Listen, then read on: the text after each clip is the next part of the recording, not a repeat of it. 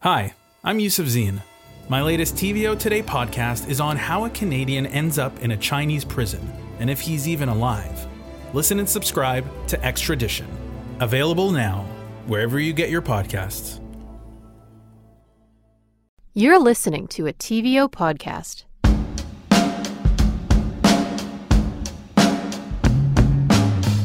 I'm Colin Ellis, and you're listening to On Docs, a podcast about documentaries and the stories they tell. Welcome to our 5th season. I hope you're all doing okay under the circumstances. Is your family well? Did you start any new hobbies?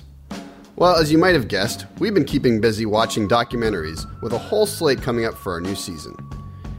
I should probably introduce you to today's guests. I'm speaking with Joel Bakan and Jennifer Abbott, directors of The New Corporation, the unfortunately necessary sequel. The greed economy is killing us. We are so steeped in this commodification that it's hard to distinguish between being a consumer and being a citizen. Seeing the documentary The Corporation, it opened my eyes.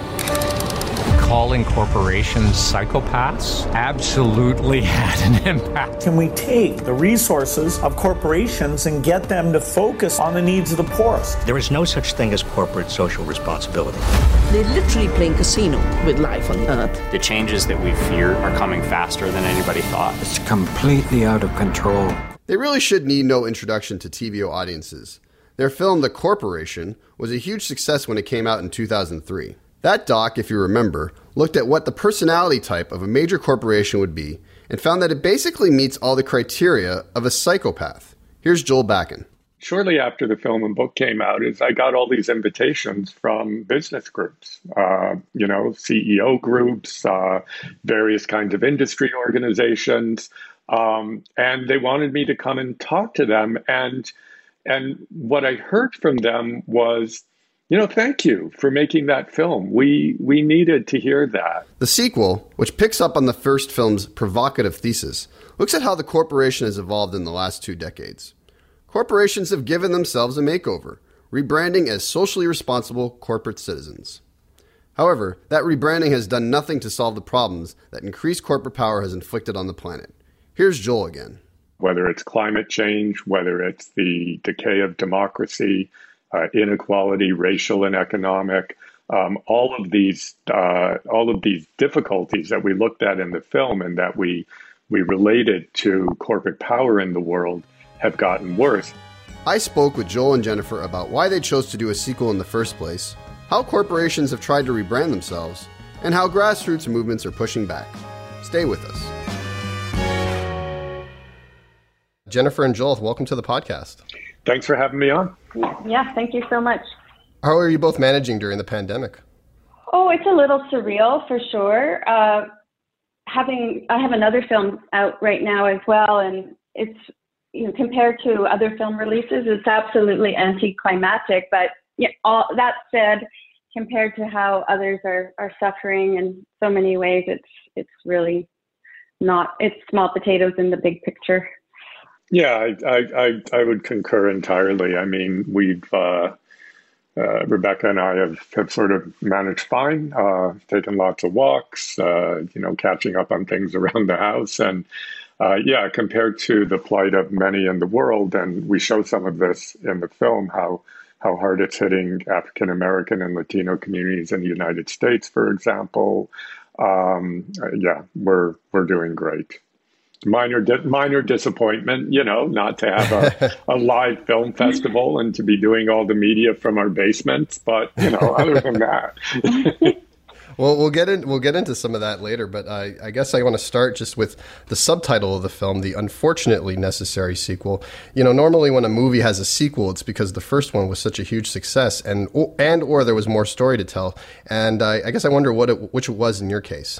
Well, I think it was both of those. I mean, the first one was a success and there was more story to tell, but the more story to tell has a fairly unfortunate dimension to it, which is that since we made the first film, many of the issues that we looked at have become much worse, whether it's climate change, whether it's the decay of democracy, inequality, racial and economic. all of these difficulties that we looked at in the film and that we related to corporate power in the world have gotten worse. And the corporation itself has become more powerful, has become more dangerous, and has somehow managed to do this by reconstituting its public image as a benevolent institution that wants to save society and do social good. So there was a lot that needed to be looked at that had changed since the first film, but also a lot that had changed in some very problematic ways. Yeah, I assume when you did The Corporation back in 2003, I was in college when it came out, and I remember the time, it was the Iraq War. It was 2 years after 9/11. Obviously, the world has changed quite a bit since then, but did you kind of imagine that you would be covering a similar terrain 20 years later, Jennifer? Well, I had hoped not to. And again, that taps into our subtitle. I think the world was very different back then. Certainly, there were many problems, but it felt like they were solvable. And for example, if we take the climate crisis, which was a crisis then without question, but now it's an existential crisis. I didn't anticipate that or hope that in so many arenas, as Joel just mentioned, there would be a decline to the extent that we find ourselves here today. So, it was certainly our hope that we would contribute to progressive change in the world. And I think our first film did, and many others as well. But, it has certainly been, in so many ways, a difficult 17 years. Well, The Corporation, your first film, it asked what kind of a person a corporation would be and found that it meets all the criteria of a psychopath. Did you receive any blowback to that thesis? It's interesting because the blowback that we received wasn't exactly the kind that I would have expected. I would have expected that, we put this film out there and the book and that the business world would, go up in arms and we're not psychopaths, and that's wrong. And you guys are a bunch of radicals and, all of this. But instead what happened shortly after the film and book came out is I got all these invitations from business groups, CEO groups, various kinds of industry organizations.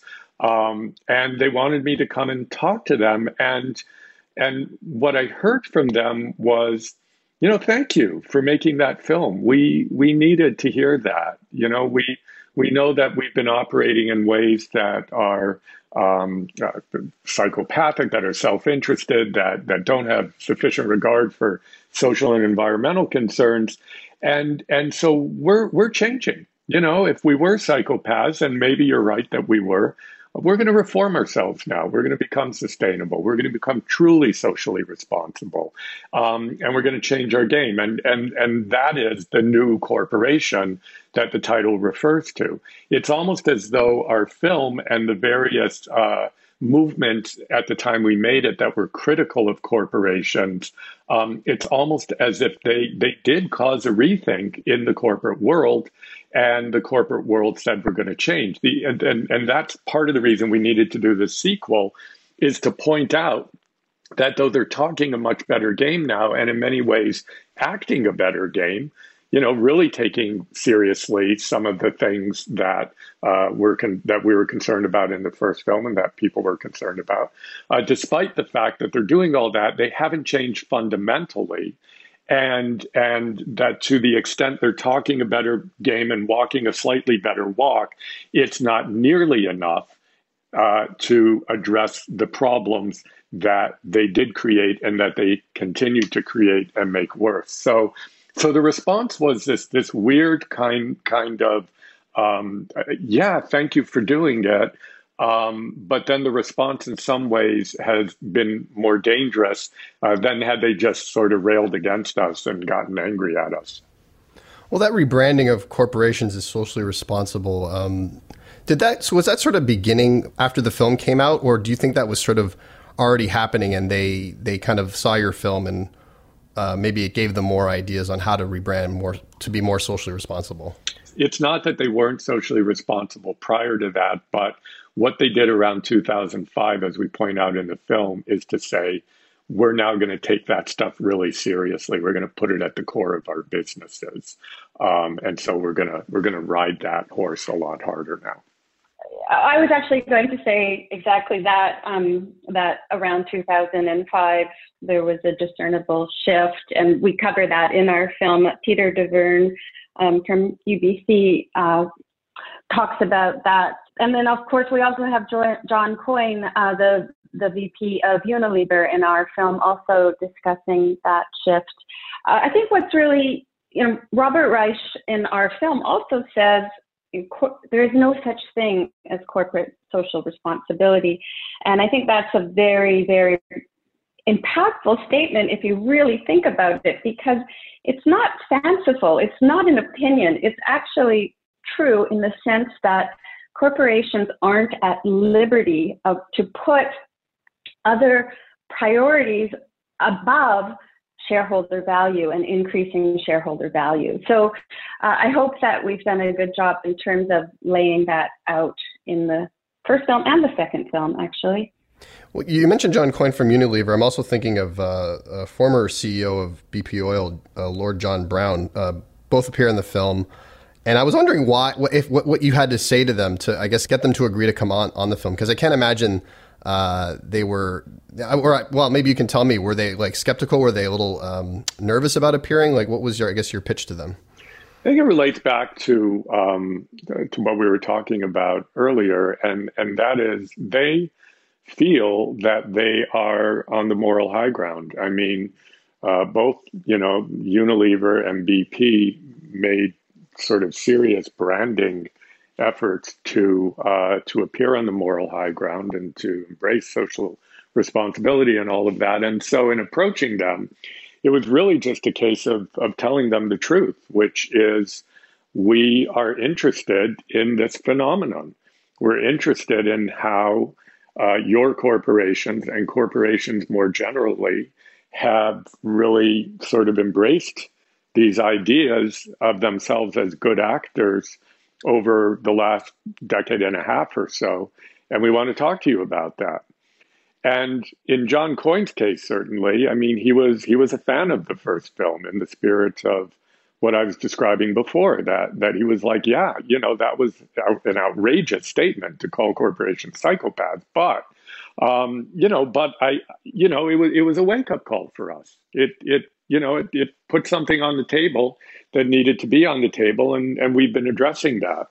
In Lord Browne's case, I mean, we didn't have BP in the first film, but in my first book, I spent nearly a chapter on BP and on showing the contradiction of Lord Browne's sort of avowed beliefs about the environment and the way BP was operating back in the late 90s and early 2000s.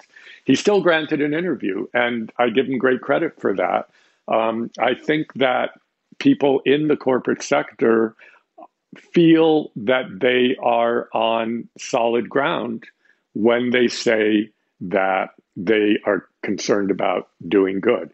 And I think they feel that because I think as people, as human beings, people like Lord Browne and John Coyne do genuinely have those beliefs. I don't think they're being insincere. I think they want a better world.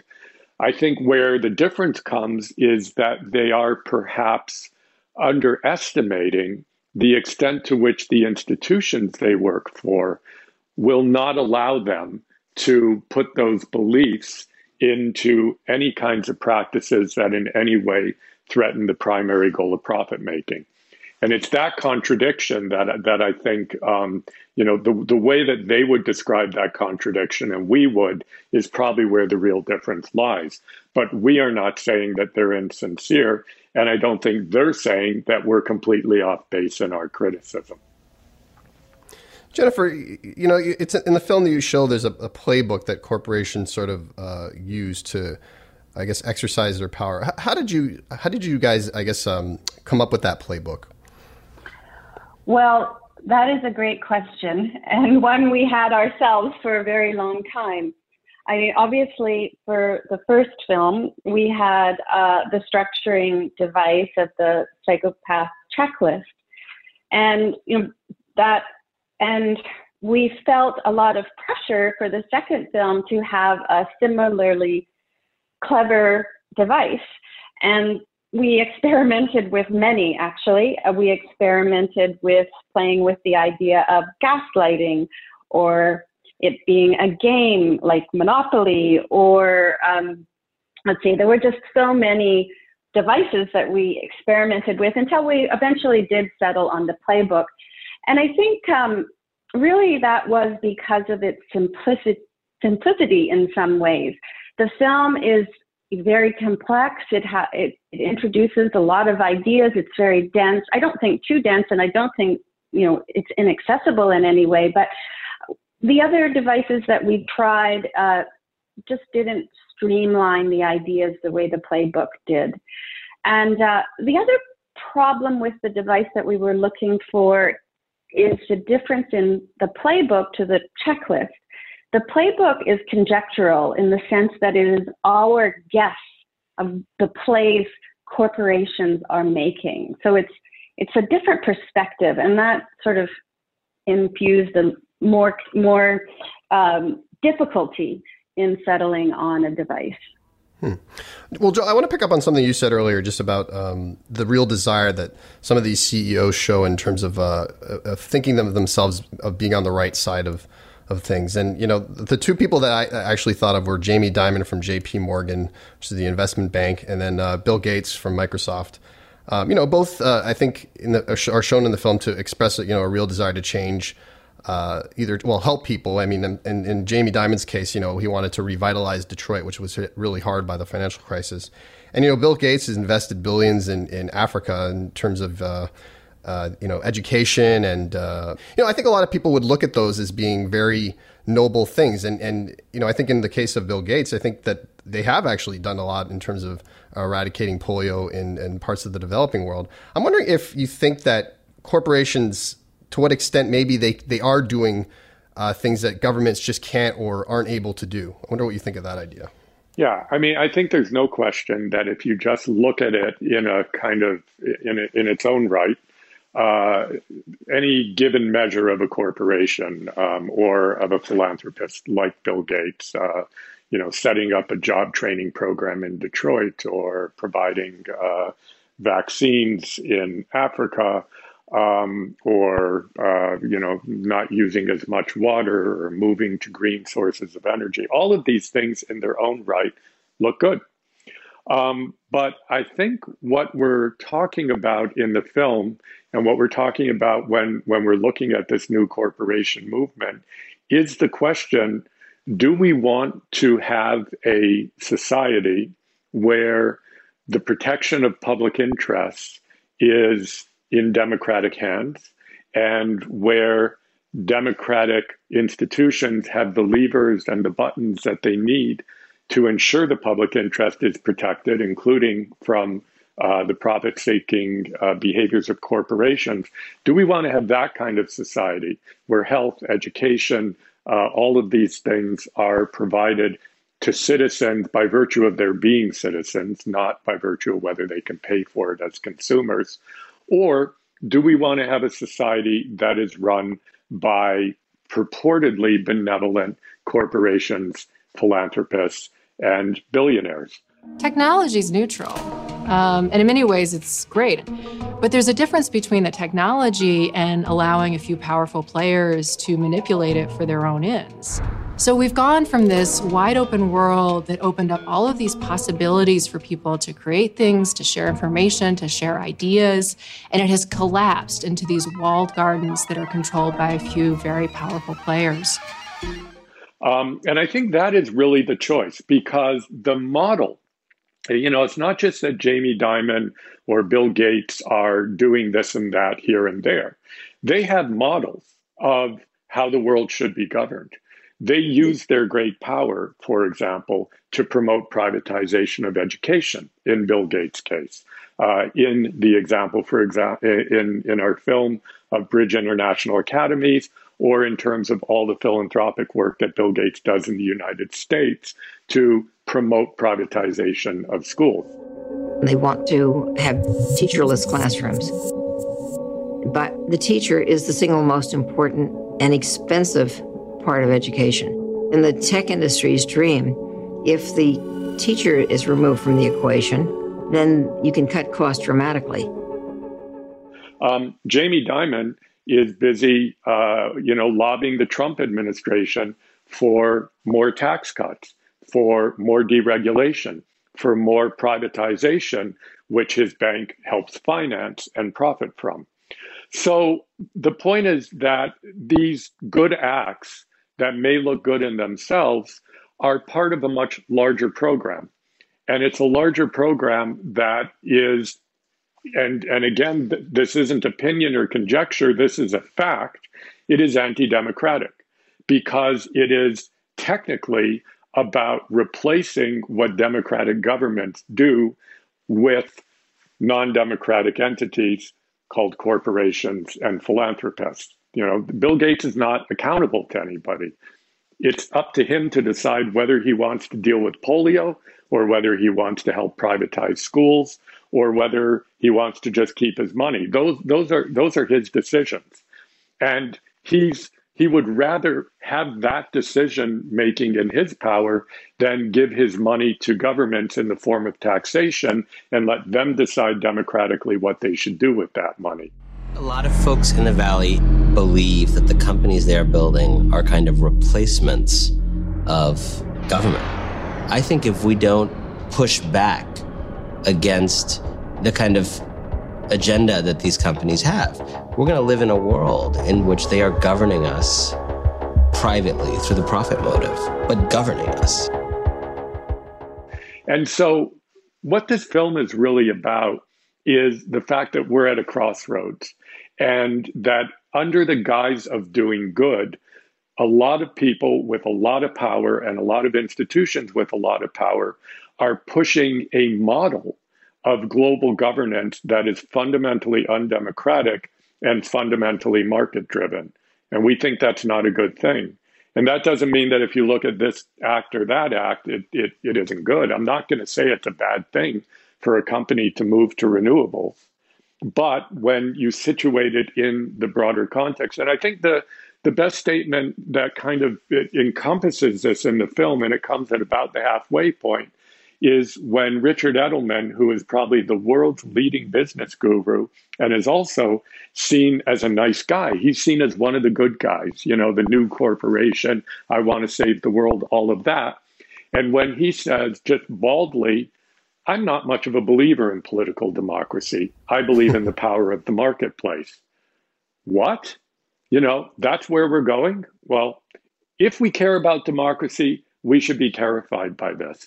You actually led me to where I want to go next, which is just the rise of, I guess, grassroots movements that are, I guess, pushing for, a more democratic way of living and trying to trying to, I guess, curb the power of corporations. And, you feature some of them, and you feature also these, more socialist or progressive politicians that have been elected around in city councils and in Seattle and in Barcelona. Maybe you could just talk a little bit about some of the successes that you've been noticing that you feature in the film. I don't know, Jennifer, if you want to speak to that. Sure. Well, I think it's a noticeable shift within activist circles. And Micah White, the co-founder with Kali Lassen of Occupy Wall Street, says it in our film. Occupy Wall Street was a constructive failure, but it taught us that we needed to pair protest with gaining sovereignty. And I think that, since the Occupy movement around the world, or the movement of squares as it's also known, you can see the rise of, or rather the crossover of many activists and people who would self-identify as, challengers of the system, crossing over and running for government. And of course, in our film, we feature Kshama Sawant, city councilor of Seattle, Ada Kalau, the first woman mayor of Barcelona, who prior to becoming the mayor was part of M15 and fought very hard against evictions.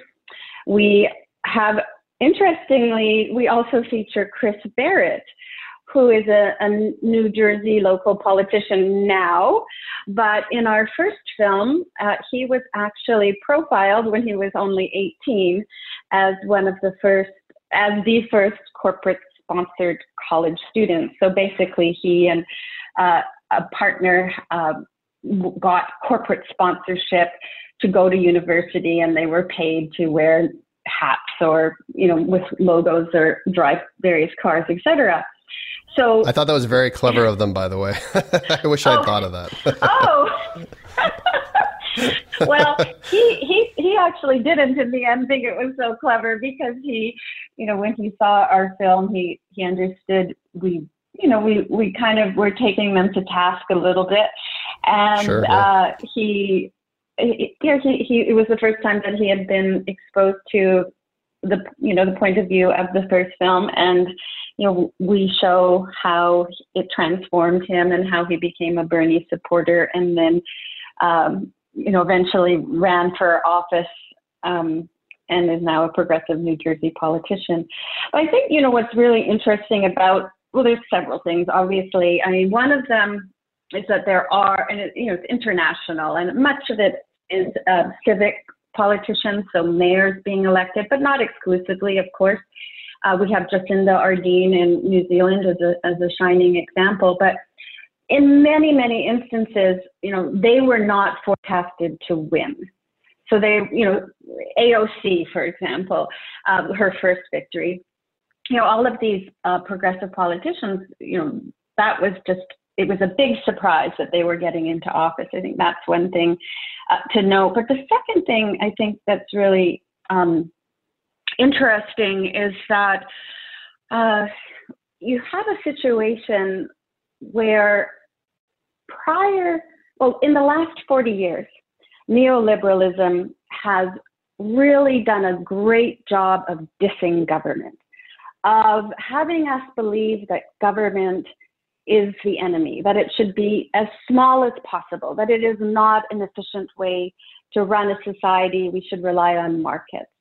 And it feels to me that there's this transition that is occurring at the same time as these progressive politicians are being elected, where we are once again believing in governments to create common good, governments by the people, for the people, and of the people.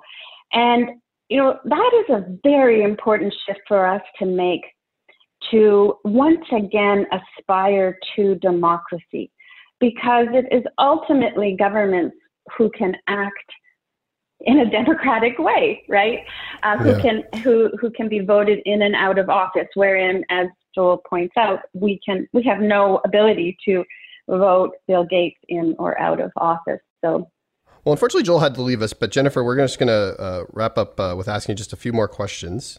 We've talked a bit about progressive politicians, who've come to prominence, Alexandria Ocasio-Cortez, and you feature a couple of them in the film, Kshama Sawant from Seattle, as you mentioned.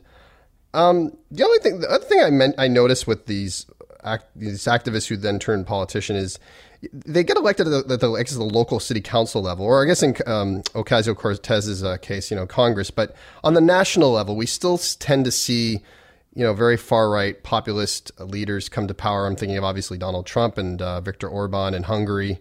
What's going on here? Like, why is it that I guess the more progressive left wing hasn't really been able to crack the national level yet? Oh, I would say that's not entirely true. Okay. We have Jacinda Ardern in New Zealand. We have a feminist government, the feminist leader, and in fact, all of the 4 or 5 most influential politicians in Iceland are women and progressive. But without question, as you point out, there is a very, very concerning rise of right-wing populists. And, I don't know if, it is deeply concerning. And, is it the rise of fascism? It could very well be. So it is a very important and critical moment in time that we act to safeguard our democracies and to do everything we can to reinvigorate them. Well, that's a good point about Jacinda Ardern in New Zealand. I guess I was just thinking in terms of, Western, well, that is a Western country, but I guess I'm thinking of, the United States, because it is such a, it's a superpower, and because it has such a massive influence on what happens in the rest of the world. Bernie Sanders, he did pretty well, but he still wasn't able to grab the nomination. And I guess I wonder, going forward, if Joe Biden is elected president of the United States, do you hope to see a sea change with regards to how American policy goes forward in terms of, curbing corporate power and that sort of thing? Oh gosh, no, I don't think there will be a sea change. What I think is going to happen if Biden and Harris are elected is we have a chance. All of the problems are not simply going to evaporate because, if Trump is not elected. But if Trump is elected, and this is why many people call this the most important election in history, really, there's a very good chance that we will hit 4 degrees temperature rise if we continue on the current trajectory, which really means that we face an unlivable planet. And that's just one area which is of the gravest concern in terms of Trump being enabled to continue as the president of the United States. So I just feel that if Biden and Harris are elected, then we have a chance to reclaim democracy. We have a chance to start to address the inequalities in society today. We have a chance of looking at the outsized power of corporations, and in particular, the high-tech corporations. We just can push them towards the progressive policies of the Bernie Sanders and of the AOCs, who are very much, politicians who understand the outsized power of corporations and the destructive nature of corporate capitalism, and are looking at ways to address the existential crises that we face through public policy. So, I don't think we should be naive in thinking that just because Trump is gone, the problems will be gone. In many ways, Trump is a symptom of a system that's been building for 40 years and arguably longer.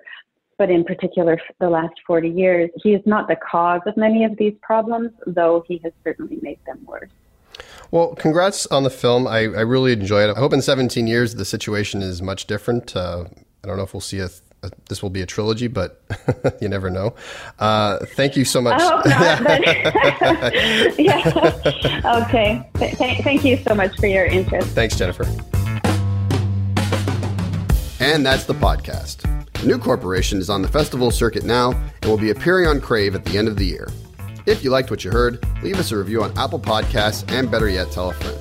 If you want to get in touch, you can write to us at ondocs@tvo.org, or you can follow me on Twitter at ColinEllis81. Thanks to producer and editor Matthew O'Mara, production support coordinators Nikki Ashworth and Jonathan Hollowell, and series producer Katie O'Connor. We'll catch you at the next screening.